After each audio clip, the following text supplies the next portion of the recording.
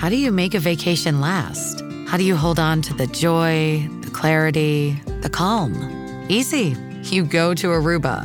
You'll spend your time relaxing on cool, white sandy beaches and floating in healing blue water. You'll meet locals brimming with gratitude for an island that redefines what a paradise can be. You won't just feel great, you'll feel relaxed, renewed, and ready for life. That's the Aruba effect. Plan your trip at Aruba.com. I'm Anthony Brooks in for Meghna Chakrabarty, and this is On Point. Millions of Americans love their credit card perks, benefits like cash back and points for air travel. But it turns out those benefits aren't free. The big credit card companies charge merchants swipe fees to pay for them, and the merchants pass the costs along to you.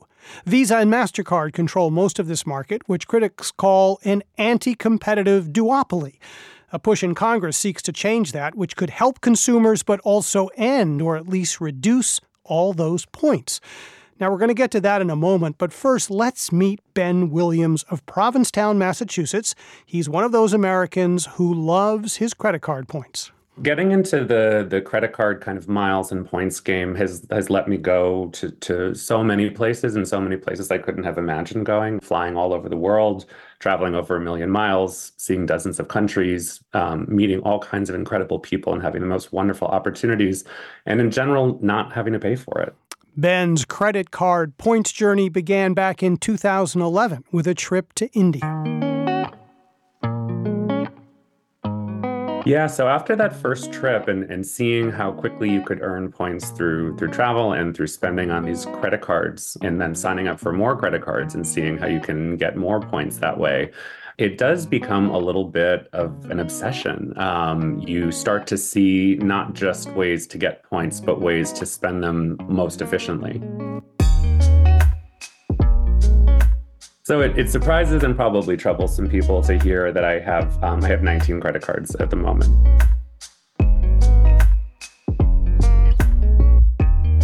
Each of them provides different types of benefits. Most of those cards, I would say, it's certainly points earning benefits. So lots of these cards come with other perks designed to kind of keep you hooked. So maybe one particular card gives you lounge access and you want to be able to rest in a lounge on your trip.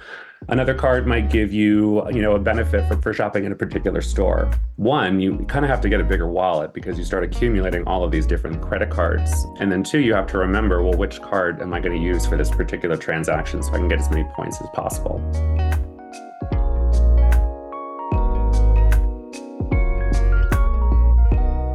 There were years where, it was certainly in the hundreds of thousands, if not millions of points were coming down.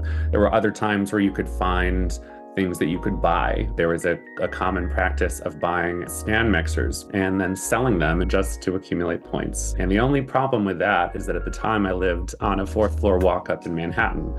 And so you get pretty tired carrying a lot of stand mixers up 4 flights of stairs. I can tell you that for sure. I have a big trip coming up. I'm starting with friends in Thailand, and then from Thailand, I'm heading to Kenya. And then from there, I took kind of a creative points and miles scheme flight that goes from Kenya through Ethiopia to Turkey, and then ends up in Malta. And then I land back in New York. All of this was paid for by points. But if I think points went away entirely, I'm not going to spend $10,000 on a flight. I can tell you that for sure. So I think it could certainly alter my patterns and maybe not taking as luxurious of a flight. Or it could just say maybe there's a different way to get there, or some less expensive way to get there, or maybe just not as many trips. That was Ben Williams of Provincetown, Massachusetts, a peripatetic credit cards points evangelist.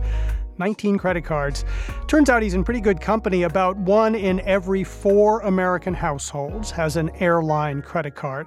But as we mentioned, the credit card points are not free. And it turns out they're the result of an industry that's not particularly competitive. So lawmakers in Congress want to change that with something called a Credit Card Competition Act, which could reduce the number of points that people like Ben receive. Now, to help us understand all this, let's welcome Sarah Rathner. She's a credit card expert for NerdWallet. She joins us from Richmond, Virginia. Sarah, great to have you. Thanks for coming on Point. Thank you for having me. So let's start with a basic question. How does the credit card point system work? And tell us who pays for it.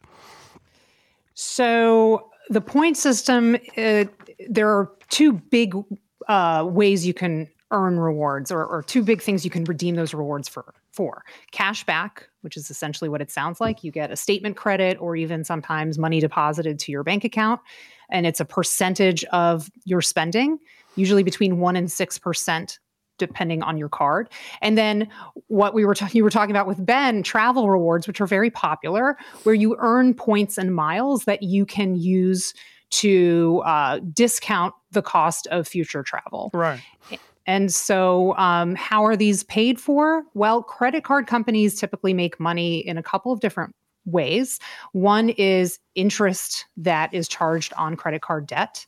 Another one is through fees that are charged to the holders of credit cards. That includes things like annual fees, late payment fees, foreign transaction fees if you use your card overseas, things like that.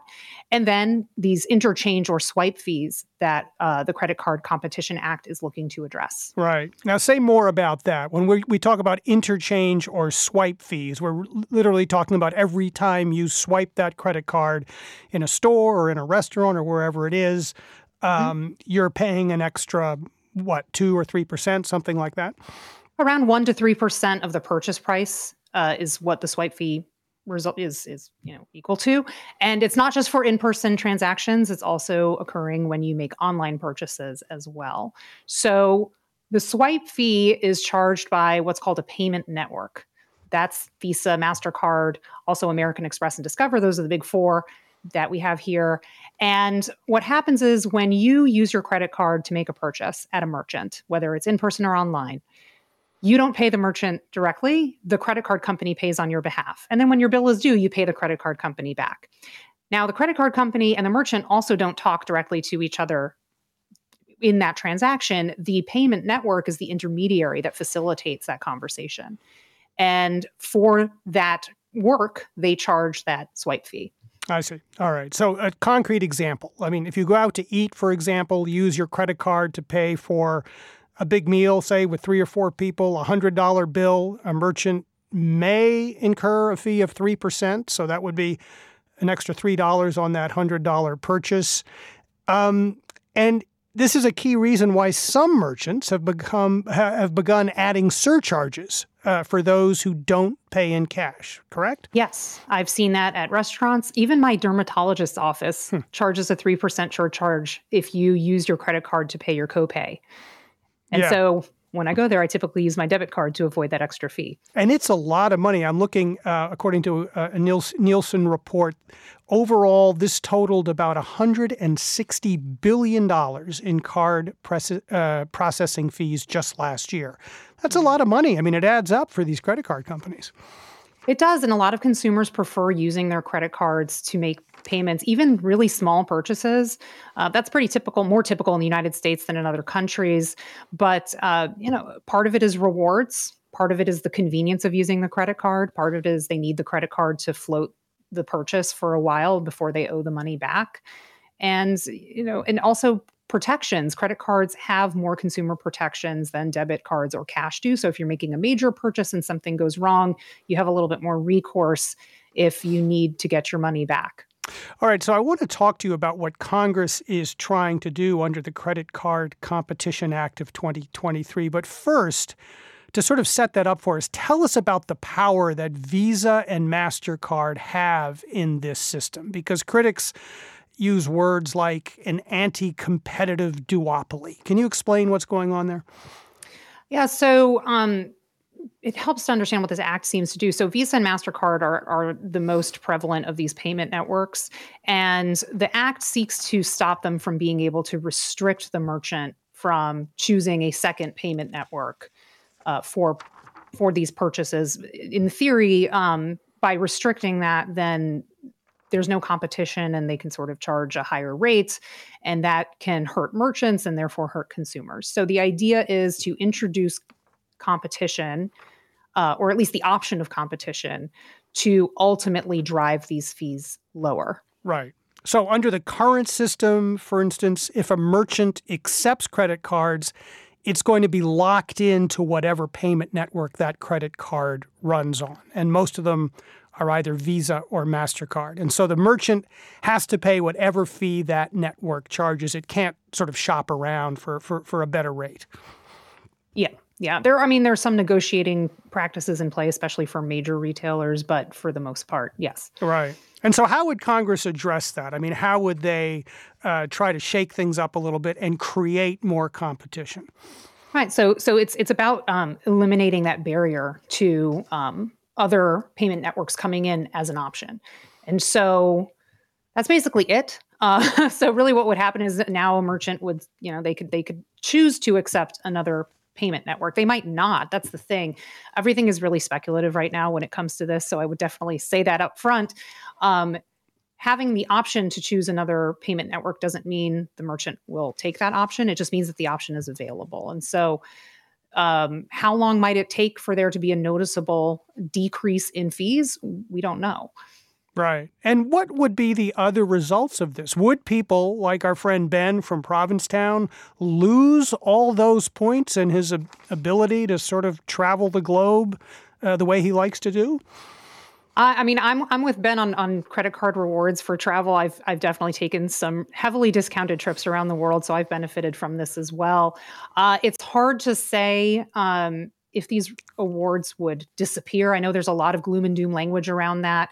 But awards, at least in the United States, are an incredibly strong marketing tactic on the part of credit card issuers because there's so much competition in that marketplace that rewards are how a lot of cards stand apart from other similar cards.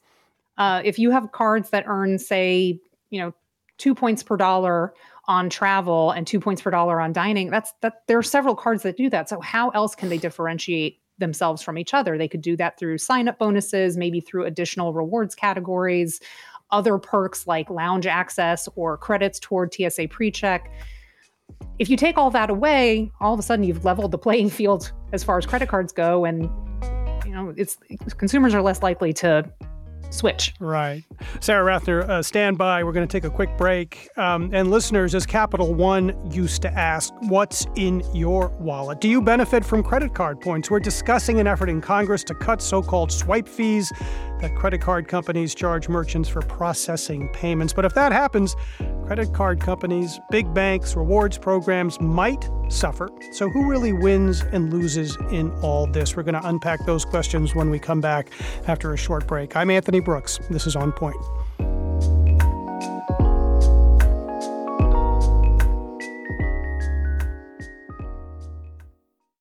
Support for the On Point podcast comes from Indeed. We're driven by the search for better, but when it comes to hiring, the best way to search for a candidate isn't to search at all. Don't search, match with Indeed. Ditch the busy work and use Indeed for scheduling, screening, and messaging so you can connect with candidates faster.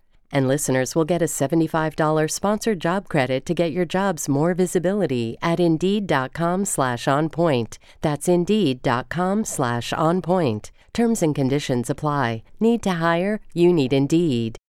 The world's clean energy future relies on ancient elements still in the ground. Without mining, there will not be a clean energy transition. But pulling them out of the ground comes at an environmental and human cost. Mining is intrusive, but the results are the building blocks for products that we use every single day. I'm Meghna Chakrabarti. Join me for Elements of Energy, Mining for a Green Future. 5 consecutive episodes right here, so make sure you're following this podcast.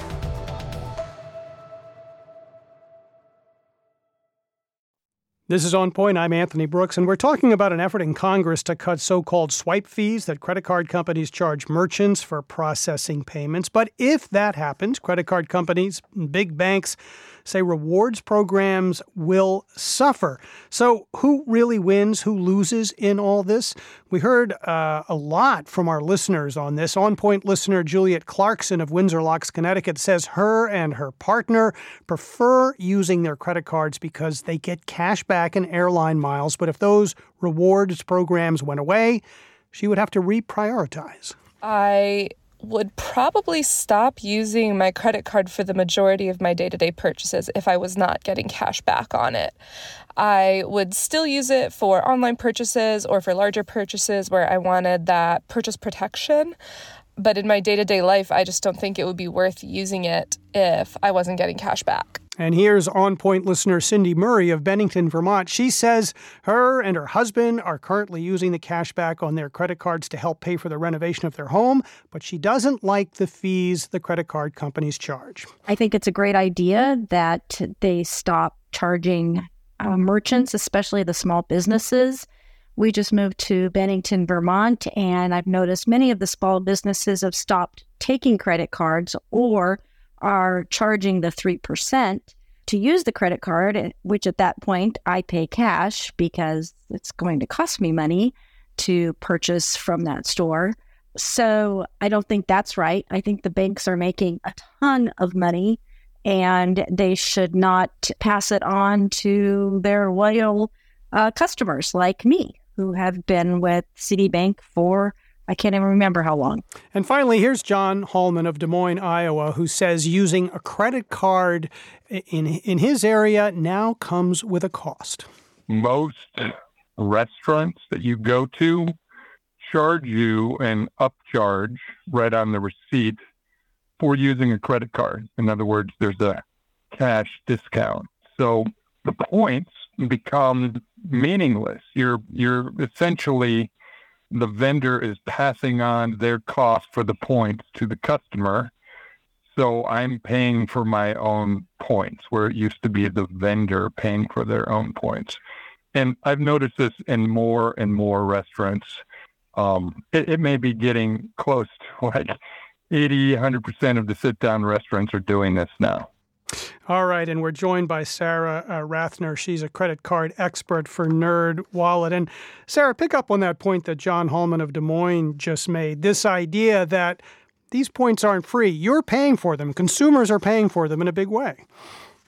It's true. I mean, there's no such thing as a free lunch if you want to talk about restaurants upcharging, right? Yeah. And yeah, the money, the revenue that funds these rewards does have to come from somewhere. And so on the one hand, it feels really unfair because consumers who don't qualify for these types of rewards cards, maybe who are in debt, who are paying high interest rates, are in effect paying into the points that other consumers get to enjoy. On the other hand, then consumers might feel like, well, I need to get the points because if I'm paying more for everything anyway, I might as well get some of that money back.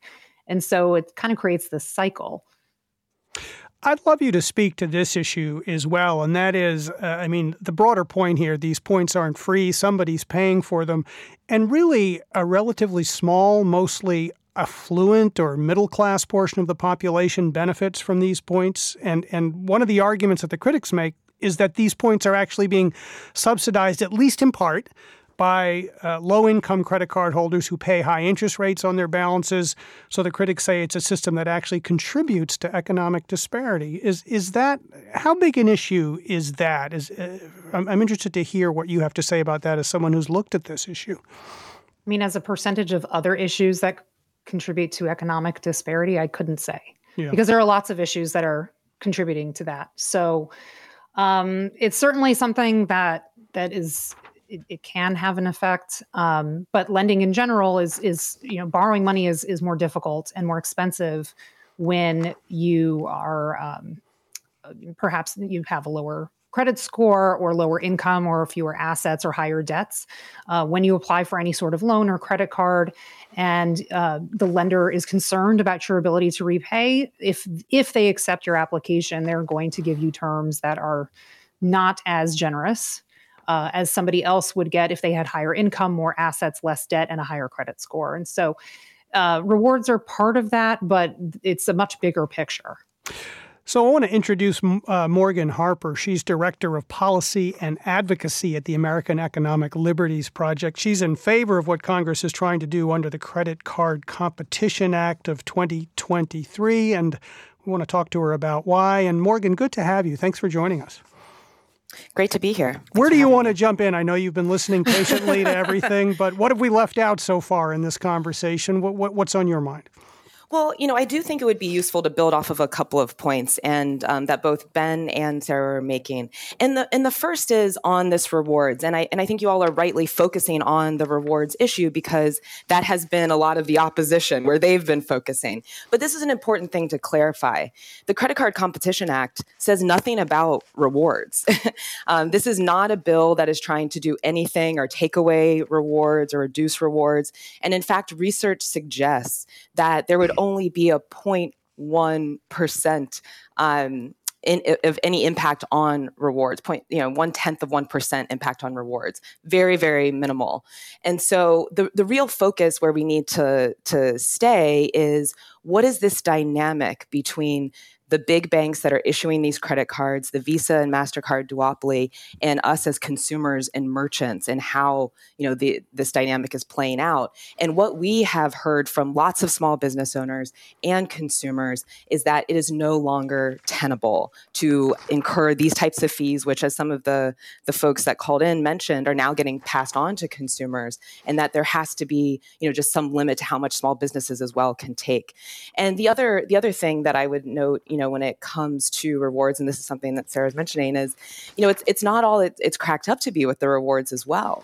We are finding that that people are actually paying more in these fees than they will ever see in rewards, because the swipe fees are also, what's called an inflation multiplier. They are a percentage that are imposed on merchants, and so the bigger that the bill become, the more that they're paying. And so overall, we think the Credit Card Competition Act is going to be injecting much needed room for other networks to play in this space that we've seen have a positive impact in the debit card market. And also, it's going to allow even smaller institutions that might want to issue more credit cards and play in that market as well to have room to do so. So let's hear from a couple of small business owners. On Point listener Donna Kramer Merritt is a small business owner in Massachusetts. She says the swipe fees that credit card companies charge impose a big burden on her business. If credit card fees cannot be changed, I think we should at least have an option in Massachusetts to charge an additional service fee for those who wish to use credit cards. In my business, people can pay cash, check, credit card, or even Venmo, and they choose to use credit cards more often than anything else, reducing the profitability of my business considerably. If I could upcharge those who choose credit cards, they would have a choice of paying in other methods. And if they wanted to use their credit card, I wouldn't be at a loss. And here's On Point listener Ray Ryan of Freiburg, Maine, who owns a small health food store with his wife called a Spice and Grain. He says that he resents how much he's charged every time one of his customers pays with a credit card. As a store owner, I probably went a few years before I found out that the rewards come out of my pocket because the credit card charges me more for a rewards card, as you probably know. And I felt like that was some sort of robbery. I mean, if they're claiming they're giving their customers something, but they're really not, they're taking it from the merchant, it's really unfair. And I wish more people understood that, because I think we try to educate people about that. But I think less people would use credit cards, especially at local small businesses. And with me is Sarah Rathner. She's a credit card expert for NerdWallet, and Morgan Harper, Director of Policy and Advocacy at the American Economic Liberties Project. Later in the show, we are going to be hearing from a representative of the credit card industry. But Morgan, let me come to you. I'm particularly interested in what we heard Ray talking about there, that those fees really increase the price of his doing business. I assume that those fees overall are being passed on to the consumer, right? Yeah, and this gets to another point that I wanted to clarify, which is not all businesses are being treated equally in this arrangement by Visa and MasterCard, with just how high of swipe fees that they're paying. We are finding that small businesses are actually paying a disproportionate amount of the overall swipe fee that are going to the networks because they don't have the ability to negotiate lower rates like a bigger retailer. And so, not only are they paying fees altogether, which, as he was saying, just feels like it's a bit of a robbery from him as a business owner, but they're also, paying more than you might expect given the size of the business. In some cases, we're hearing that these are, the top business expense for a small business, the second highest expense that they have after labor. The swipe fees are the difference between, being able to provide health benefits for your workers or not.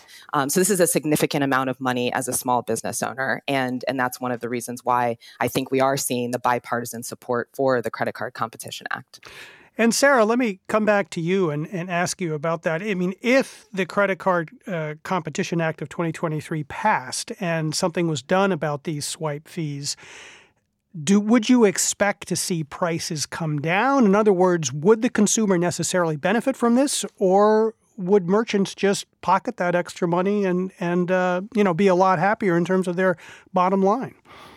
All of the above, honestly, because there's nothing in the bill that requires merchants to reduce pricing. And, merchants can make that choice. There might be other ways that merchants use the money to reinvest in their business that would benefit consumers ultimately, like improving inventory, hiring new staff or paying staff more, providing benefits for staff that they weren't able to provide previously, so making themselves a more competitive place to work. They might also, say, open a second or third location of their business with that additional money. So there are other ways consumers could have an improved shopping experience at merchants. But again, there's no requirement to do this with the extra money. They could just earn more revenue and keep that to themselves. And there are other factors that affect pricing too, beyond this, like supply and all sorts of issues with, getting inventory to the shelves. And so it's not a one-for-one thing necessarily. It is a lot more complicated than that. Right. Morgan Harper, what's your view on that? Who's going to benefit from this if this bill in Congress actually passes? Well, what's interesting in this discussion, too, is we do have an example of an industry in the debit card market that went through similar changes over a decade ago with the Durbin Amendment. And so, distinct markets, but pretty similar. And we have found that when the Durbin Amendment limited how high swipe fees could be, merchants, for the most part, those that were processing a lot of debit card transactions, did pass those savings onto consumers in the form of lower prices, of over 50% from some estimates, but other estimates say as much as 70% was passed along to consumers for the merchants that, again, were processing a lot of those debit card transactions. And the other way in which consumers could potentially benefit here is once you have more competition in the credit card issuing space that are able to, be able to make enough money, because we also have the largest issuers. The bill only applies to those that are earning over $100 billion or have $100 billion in assets, which is about 30. But there's lots of other banks out there that would want to do more business in the credit card space. That once you have more competition in this area, then they are going to start competing on things like lower interest rates potentially, or lower fees that consumers are charged. And especially when we're in this environment where we have record levels of consumer credit card debt, that seems like something that needs to be a top consideration in how we can bring those costs down for consumers. So you mentioned that 2010 effort. I think you're referring to the Durbin Amendment. That was Senator Dick Durbin who passed that regulation around debit cards. Mm-hmm. And Sarah, coming back to you, tell us about the sort of future of the bill that he's sponsoring now in Congress. What does that look like? Where does it stand in terms of moving forward on a legislative calendar? Well, it's still hanging out there, last I've checked. So, yeah, like I've said, a lot of this is speculative, including when any of this might actually either come to fruition or not. And so we're kind of in this holding pattern. And so we're using this time to figure out what this might mean. But otherwise, consumers will not really notice any change yet. Whether or not the bill passes in the future, we'll see. Well, here's some opposition, at least a voice on that opposition. In May of 2022, Bill Sheedy, the senior advisor to chairman and CEO at Visa Inc., testified at a Senate Judiciary Committee hearing about credit card swipe fees. And Sheedy argued that if Congress seeks to lower swipe fees by creating more competition in the credit card industry, consumers will suffer. Payments will continue to evolve through new payment uses, new business models, new frictionless commerce. However, regulatory interventions focusing exclusively on card networks could shift consumer spending away from networks like Visa and to more expensive payment methods with more risk, less reliability, and fewer protections and security. So that was Bill Sheedy. Morgan Harper, what's your response to that? I mean, he's arguing that it could shift payments toward more risk, less reliability, fewer protections and security.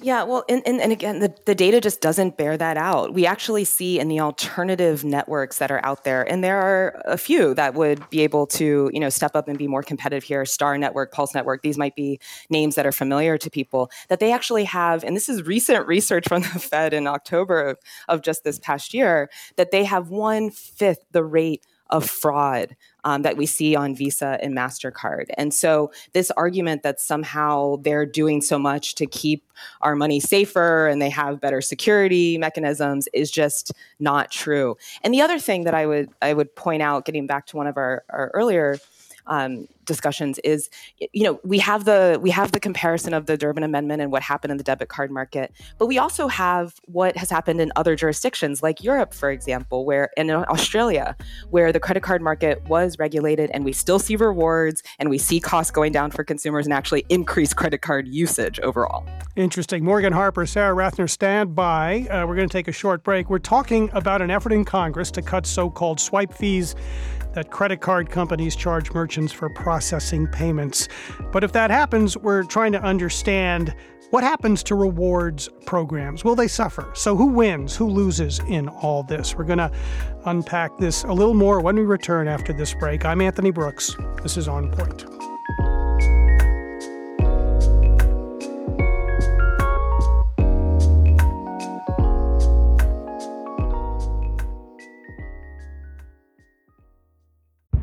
Did you kill Marlene Johnson? I think you're one of the first people to have actually asked. From WBUR and ZSP Media, this is Beyond All Repair, a new podcast about an unsolved murder that will leave you questioning everything. Somebody should be in jail for murdering my sister. A woman who's never been believed. As long as they think I have done this, then they're not looking for who actually did this. And that's what makes it a cold case. No, it's a botched case. And a search for the truth, once and for all. Wow, it just gets more interesting. Beyond All Repair. Listen and follow wherever you get your podcasts. Be careful. You're digging in a place that's been very peaceful for a while. Do it anyway. Dig.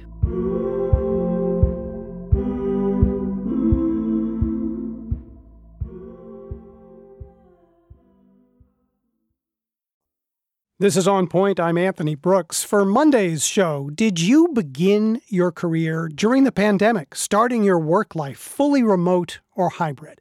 If so, tell us about your first year of work. We want to hear about it. How has being remote affected your performance and relationships with colleagues? Are you getting the mentorship that you need? Do you feel there's a meaningful difference between when you're in the office versus working remotely? You can share your experience by recording a message on the On Point Vox Pop app. If it's not on your phone already, just search for On Point Vox Pop wherever you get your apps. You can also leave us a voicemail at 617-353-0683. That's 617-353-0683. We'll play some of your comments on Monday's show about working remotely. Today, we're talking about the effort in Congress to cut so-called swipe fees that credit card companies charge merchants for processing payments. If that happens, credit card companies and big banks say rewards programs will suffer. So we're asking who wins, who loses in all this. We've been talking to Sarah Rathner. She's a credit card expert for NerdWallet. And with Morgan Harper. She's the Director of Policy and Advocacy at the American Economic Liberties Project. And joining us now is Richard Hunt. He joins us from Alexandria, Virginia. He's executive chairman of the Electronic Payments Coalition, a lobbying group that represents big banks, credit unions, and payment card networks like Visa and MasterCard. And Richard Hunt, great to have you. Thank you for joining us today. Anthony, great to be with you. So give us your take on what Congress is trying to do, at least some in Congress, with this Credit Card Control Act of 2023. I assume you're opposed to it. Tell us why. Well, like anything else in life, the past is prologue. We went through this battle in 2010, as you mentioned, under the original Durbin Amendment that applied to debit cards. The big promise from the mega stores and from Dick Durbin back then were that the savings would go back to the customer. Well, that did not even remotely happen. The Federal Reserve Board of Richmond said only 1% of all returned the savings back to consumers. And just recently, the CRS, the Congressional Research Service, which is the mother of all independent research, said this credit card bill has no evidence that consumers would win. And look, you just got to remember what the biggest mega store said in Home Depot in 2012. They said during an earnings call, they were going to pocket $32 million in savings with no mention whatsoever that this savings would result in a reduction to the consumers. So they're back again to do this, but there's just no scintilla of evidence that the consumers would get a lower rate and an increase in savings. Richard Hunt, I just want to correct myself. I incorrectly identified the bill in Congress. It is called the Credit Card Competition Act of 2023, so I just wanted to put that on the record. Richard, I want to play, we've been hearing from our listeners, and I want to play something from on-point listener Edgar Watson of Dolores, Colorado, who had a few thoughts about high swipe fees. Here's what he said. You have to have a begrudging respect for financial institutions who have figured out a way to basically skim 2 to 3% of every retail transaction conducted on credit cards in this country, which generated about $90 billion for the credit card companies in 2022. Add to that the roughly $160 billion in outrageously high interest payments and fees, and the credit card companies generated around $250 billion in 2022. An industry that does not make anything, only employs about 75,000 people, and covers most of what it loans to cardholders from previously collected fees and interest. Basically, a legal Ponzi scheme. So, Richard Hunt, that's listener Edgar Watson of Dolores, Colorado. A legalized Ponzi scheme. What's your response to that? I would tell you the credit card is a very valuable service that everyone has. It provides access to credit for everyone to use. Number one, it provides safety and security. So when you make that purchase at a Walmart, you know as the customer that that purchase will go through and that your data is well protected. And for millions and millions of people, they get rewards. If you look at the state of Massachusetts, some 100,000 people flew into Massachusetts just on their reward points. That would be the second largest city in Massachusetts. Now, let's talk about all these different charges your guests have been talking about. The interchange rate, which is the amount a merchant is assessed when they swipe their card, is 2%. Anthony, that 2% has been the same rate for the last 7 years. 2% over the last 7 years. Now, I know your Dunkin' cup of coffee is not the same rate it was 7 years ago, nor is your donut the cost as it was 7 years ago. So our number has been the same at 2%. What is disingenuous, I think, by the merchants is when they say the fees have gone up. Well, if I buy a gallon of milk in February and I buy 2 gallons in March, guess what? My milk fee has gone up because I bought more milk, but the gallon of milk has remained the same. So that's been disingenuous. So when I hear that credit card services are the second highest cost for a small business, that's just disingenuous. Behind labor, inventory, insurance, again, it's 2% of the transaction. Richard, let me jump in, and I want to ask you this, because you did make reference to rewards programs, and we've been sort of focusing on that as part of our focus today. If this bill were to pass, if the Credit Card Competition Act were to pass, do the companies you represent plan to reduce their rewards programs to make up for lost revenues and swipe fees? So again, you got to go back to 2010. We made the proclamation that credit cards, free checking accounts would go away. We also said rewards would go away. And unfortunately, both of those came true when it came to the debit card. Mandating, when the United States government mandates the price of a good or a service, you're going to have to cut services somewhere else. And I think one of the major downfalls to this legislation is reward points would be severely reduced. Now, look, I don't like how much I pay for my gallon of gas. I don't like how much I have to pay for milk. But the last thing I want to do is have Congress pass a law by Washington politicians to mandate how much things should cost in this country. Now, what this country was built upon is government control. And that's what they want to do with this bill. All right. Sarah Ratner and Morgan Harper, stand by. I know you're still with us. I just want to give Richard a couple more questions before I come back to both of you. Richard, I'd love if you could sort of address the idea of competition, because that's one of the things that Dick Durbin is trying to do here. And if I'm correct about this, Visa and MasterCard now control about something like 80% of the business. I think I've got that figure right. What's wrong with competition? I mean, this is sort of one of the core values of American business. Why not open this up to a little more competition and see what happens? So I think there is great competition in the payment system. You can pay by cash. You can pay by credit card. You can do ACH. Yeah, but we're talking about but wait a minute. Let me just jump in there, because I'm talking specifically about competition within the credit card side of that. I know there are other ways you can pay, but in the credit card side of things, it's all Visa and MasterCard pretty much. So why not open it up to other folks and let competition bring down costs, which often is the result of competition? So, Anthony, look, fair point there. So you've noticed the Credit Card Competition Act exempted American Express and Discover. If you want to say you don't have competition, why did you exclude the second largest credit card company in the world? We don't understand that. And look, that's why you have the court system if you think there's a duopoly. The United States Supreme Court said in American Express versus Ohio, there is great competition in the credit card industry. If another company wishes to provide another rail to protect your safety and security, they're certainly able to do that.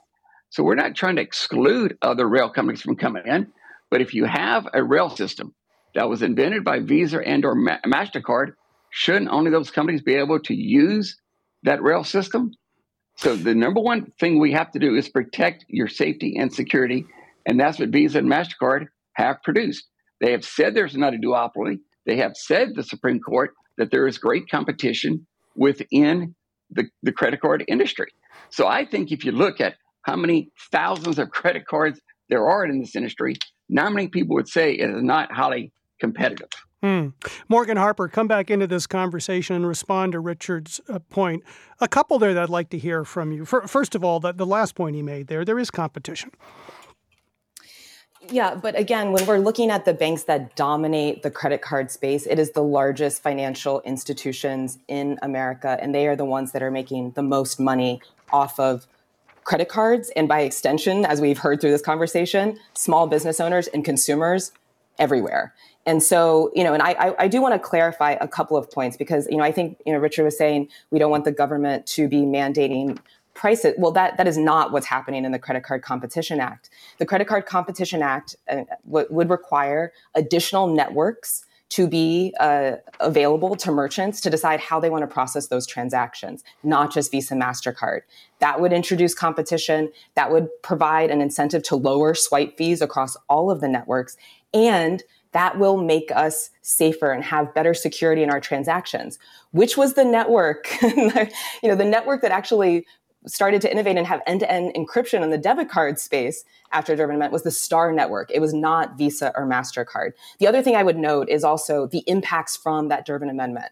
We saw that consumers were saving over $5 billion in 2012, that merchants were saving over $2 billion as a result of having reduced swipe fees. And we can expect to see a similar type of savings, estimated to be $15 billion if the Credit Card Competition Act is implemented. And the final point I would make is, again, we have this comparison of Europe. We don't have to hypothesize what some of these impacts would be. And in Europe, where there is a cap that is just 0.3%, not the 2 to 4% that we are dealing with here in the United States, there continues to be a credit card market. There continues to be rewards programs available to consumers, but we have small businesses and merchants that have more control over how they run their businesses and that they're able to keep money in the pockets of their employees and their communities. So I don't know if you guys are looking at two different sets of numbers. I'd like to help the listener out with some clarity here. Morgan, you're talking about the Debit Card Act providing something like $5 billion in savings. Richard Hunt, you said there was no evidence that consumers benefited from that. Are you guys looking at different numbers? How do we make sense of this? Richard, you first. Yeah, so look, it's not our numbers. It's the Federal Reserve Board of Richmond.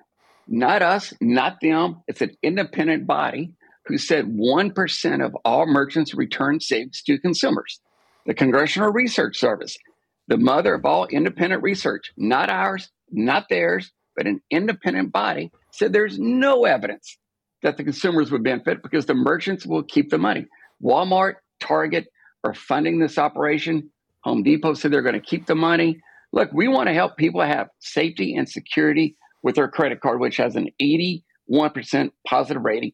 This is a monumental, transformational system change of the credit card industry if the so-called Credit Card Competition Act were to pass. And again, if they wanted to create competition, if they think they needed to create competition, why is American Express and Discover excluded?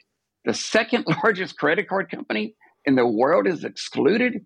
Now, look, Anthony, would I ever say Washington, D.C. politicians want to interject politics into this? All right, Morgan, let me come back to you. I mean, respond to Richard's point. I mean, why exclude American Express and Discover? So Visa and MasterCard are the dominant market players. And they, as you mentioned, control over 80% of this market. And it is through their terms that we have small business owners in the position where they are not able to negotiate for lower fees, that they are not able to choose which cards they want to process or not. It's you have to honor all of the cards in the network. And so my sense is, though I'm not in Congress, is that those people, the Congress people, are supposed to be solving problems that are presented to them. We've heard from lots of small business owners that I've identified Visa and MasterCard in their terms are the problem. They are the ones that are taking money out of our pockets and those of our workers in our communities. Do something about it. And this is the bill that Congress has developed that is bipartisan, by the way. So we have Republicans and Democrats that support it. We have entities that are also conservative leaning, like American Compass, that have also come out and saying that this is laser targeted on the root cause of the swipe fee problem in the credit card market. And isn't that what we're actually supposed to be hoping for, is that we have legislation that's tailored to solve problems? I would consider that a good thing. So Sarah Rathner, finally, in the minute or so we have left, we've been listening to an interesting conversation, obviously different points of view here. What have you taken away from sort of the back and forth on this issue? Yeah, it's tough to say. And I come at this from the perspective of the average consumer who just uses their card to pay for stuff at stores. And sometimes it feels like we're sitting at the kids' table while the adults are fighting in the dining room. And we don't exactly understand what's going on. We just know it's kind of heated and it's a little stressful. So really, because this is all still up in the air, it's hard to say exactly how this is going to play out. And there are very compelling arguments on either side. It just seems as if from where I'm sitting that if it were to pass, there will be some wins for everybody and some losses for everybody. Same would happen if it were to not pass or not go through at all. And we stick with the status quo. That means that any problems that are existing right now for merchants, for example, are not going to be solved in this particular way. And so it's really just going to be interesting to see how this plays out and exactly how much of an impact consumers might notice in their day-to-day purchases. Well, we'll be watching with interest, and Sarah, with your help, will pay close attention to this issue. And we really thank you for your time today. That's Sarah Rathner, credit card expert for NerdWallet. She's author of What to Expect If the Credit Card Competition Act Passes. And you can find a link to that article at onpointradio.org. Sarah, thanks so much. Thank you. And Richard Hunt, Executive Chairman of the Electronics Payment Coalition, thank you for joining us today. We really appreciated having you. And Morgan Harper, Director of Policy and Advocacy at the American Economic Liberties Project. Thank you both for your time today. Hey, Anthony, thanks so much for having us. And that's it for today. I'm Anthony Brooks. This is On Point. Thanks for listening.